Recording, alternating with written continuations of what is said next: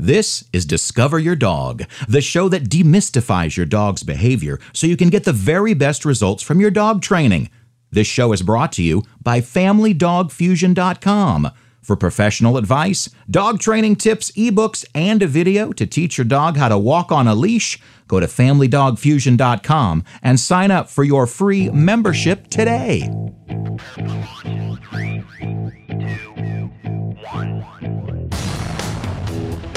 What an amazing day for a podcast. Thank you so much for being a part of my show. As I alluded to last week, today we are going to talk about consistency in your communication. I like to call it being impeccable with your word. This is not my original idea. I originally saw the phrase and learned what it meant from a book called The Four Agreements by Don Miguel Ruiz. This is one of the four agreements, as the book calls it, one of the four codes of conduct for life. We would love for you to join our community of dog lovers. Log on to Facebook and search for our business page, Family Dog Fusion. There you will get updates as to what's going on with our dog-loving family and friends from all over the world. See events, our travels, or just information that you may need about the podcast, our book, or the new products we'll be releasing. That's Family Dog Fusion on Facebook. See you there. This is Discover Your Dog, the show that demystifies your dog's behavior so that you are impeccable with your word and impeccable with your dog. I am Benny Copeland, trainer to the people, behaviorist to the dogs, and just like you, the listener, a dog lover. Thank you for listening and sharing your favorite show. As I said last week, I alluded to two things that you can do to have a spectacularly amazing relationship with your dog. I said those two things were being specific and consistent. Then I went so gung-ho into what being specific meant that I did not have time to talk about what I meant by being consistent, so here we go. Google definition for consistent is acting or done in the same way over time, especially so as to be fair or accurate. I like this definition when it comes to communicating with your dog. A dog is reactive. They think in if-then logic. If this happens, then this will happen. The less consistent you are, the more confusing it is to your dog, and vice versa. So let's not deviate from this topic right after this. Do you love what you hear in all of these podcasts? Does what Benny say just make sense to you? Well, if you want a more in-depth understanding of what it means when we say demystify your dog's behavior, then you need to go to Amazon.com and get Benny's book, Family Dog Fusion. Yes, we named the book after the website because we wanted things to be simple to remember. And most of all, we really want to fuse your dog into your family. In these few pages, Benny has decoded dog behavior. He's found a way to make what he has learned over the past 20 years of his life make sense when it comes to communicating with your dog. Also, the great thing about this book is you can mark up the pages, highlight the important stuff, bend the heck out of the spine even if you want to. It's yours. So we suggest to do all those things and then give it away and buy a new book when that happens. Family Dog Fusion on Amazon.com. Get your copy today. Dogs are so simple. Humans complicate things. The two main ways dogs learn from you is your body language and your voice tone. Even though you may think you are communicating one thing, your body may be saying another. A good example is when you're standing at the back door yelling at your dog to come inside. You call your dog loud enough for him to hear you once, and your dog ignores you. If you look at him, oh wait, this is your dog. If I look at him, then I will have to come in and do what he says. So then you repeat yourself, a little louder this time, but there's no frustration in your voice yet. But by the third time you yell, there is. Now he knows you're serious by your tone, but your body language is saying something totally different. He turns to look at you. then turns back to the cat that's right outside the fence. You yell again, and this time with all the anger and frustration you can muster, and really loud too.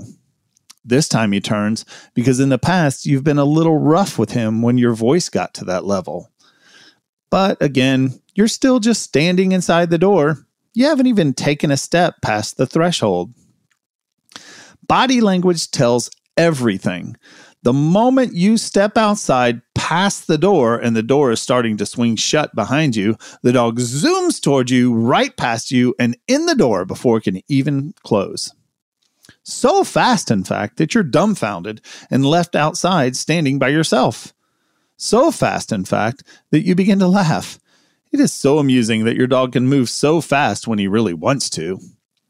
You step into the house and continue the process of getting ready for work, ignoring your dog, which is easy because now he's all curled up in his dog bed, out of the way and out of your way.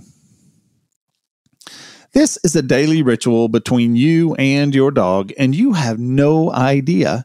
Sometimes he doesn't make it into the door, and he gets the wrath of you, maybe a pop on the bottom or a stern look for which he compliantly looks guilty. So you think that he knows what he did, and he's having a little remorse. And sometimes, most times, he makes it in the door, then gets ignored. This is one example of how I see people communicate with their dogs every day. Consistency is not doing something exactly the same way and always at the same time. It's doing something the same way over time. My dogs have come to know when they're going to get fed, when they need to go into their crates, which I call their house, and when they are going to go for a ride or a walk. Mainly, my body language gives away this information, and I also do some of the same routine little things. You wonder why your dog runs under the bed right before you're ready to leave. It's because you've created a consistent routine for getting ready to leave. I have this mantra I say every time before I walk out the door. It's the adult version of head and shoulders, knees and toes. I say, wallet, keys, glasses, phone. And I say it out loud. So if I do that before I put the dogs up, Oz runs to where I keep the treats, and Beans used to run under the bed. She now just sits down and waits for me to put Oz in his house. And then after I throw the treat into her house, she walks in. We have created a consistent routine that includes my little catchy tune as I prepare to leave. Dogs that have really high separation anxiety, especially when it comes to you leaving the house, well, these are the ones that I'll help an owner learn ways to change their leaving routine to make it easier on the dog. Sometimes it's that routine that causes and creates bigger and worse anxiety. Most times you, the dog lover, sympathize with your dog during this time, and you inadvertently reinforce your dog's behavior because you give positive, pleasing, loving attention the moment your dog starts to get anxious. It's very normal as a human reaction to do something like that. Now, I've done shows on both anxious dogs and crate training that talk very much more in depth about these behaviors and how to deal with them better. Being impeccable means that you are aware of what you are saying, how you're reacting, and that you do these two things with purpose. In the book, Don Miguel says to use your word in the direction of truth and love. I think this is a great message, not just in communicating with your dog, also when communicating with each other as well. Of course, his book is not about dog training. It's about life and how we as humans interact with each other. It's also about how you perceive yourself and how you create awareness of your daily actions through thoughts and reactions. So many times I have learned life lessons and have been able to apply them to my everyday work with dogs and people. Well, the reality is that I'm working with people, not with the dogs. I already understand your dog and why he does all the crazy things he does. It's my job to help you be aware of all the crazy things you are doing. Being impeccable with your word also means that when you say something, you do it. Not after saying it 5 times. Everyone's at a very different level when it comes to their expectations, whether it be from a dog or other people. I have what I call a repeat it once limit. I rarely, if ever, ask the 3rd time. Oz knows this well. Molly did too. Beans, on the other hand, is still testing the boundaries. She is coming up on her teen years, and that's typically between 1.5 years and 2.5 years for most dogs. And she's already starting to show that independent desire of a teenager. It's okay. I understand that this is a stage for dog.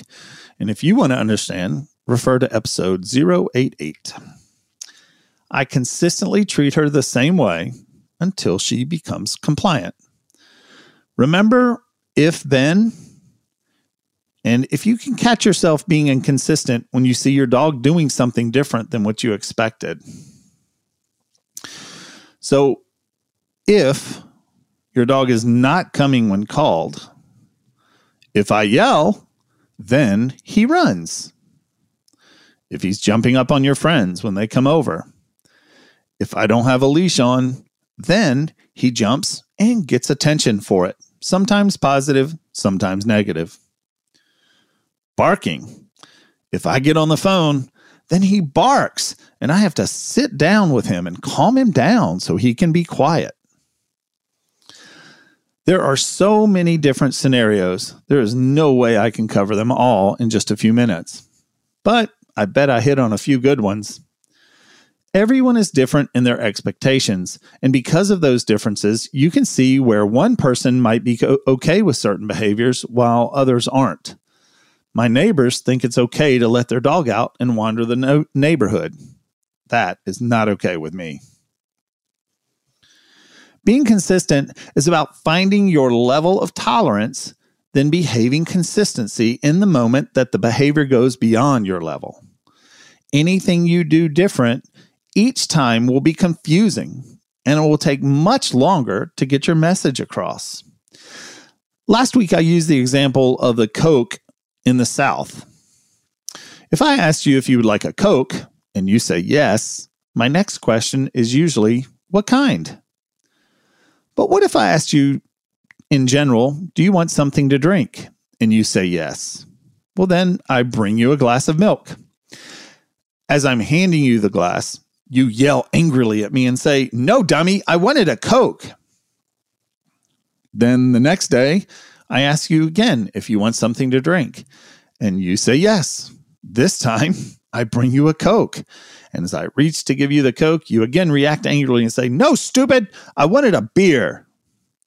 Each day this goes on, and it gets to the point that I'm very nervous and anxious around you because you behave very, very inconsistently.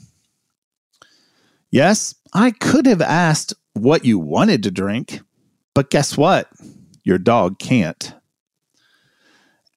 As I do my best in life, I also do with my dog.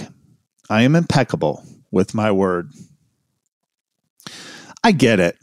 No one is going to be perfect in communication, and sometimes you say things that just turn out to be impossible or impractical. That's okay.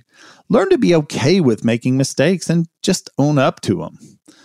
I have learned that it's kind of fun to be wrong, and I'm okay with being wrong. It sometimes is a little embarrassing, and I take my lumps often.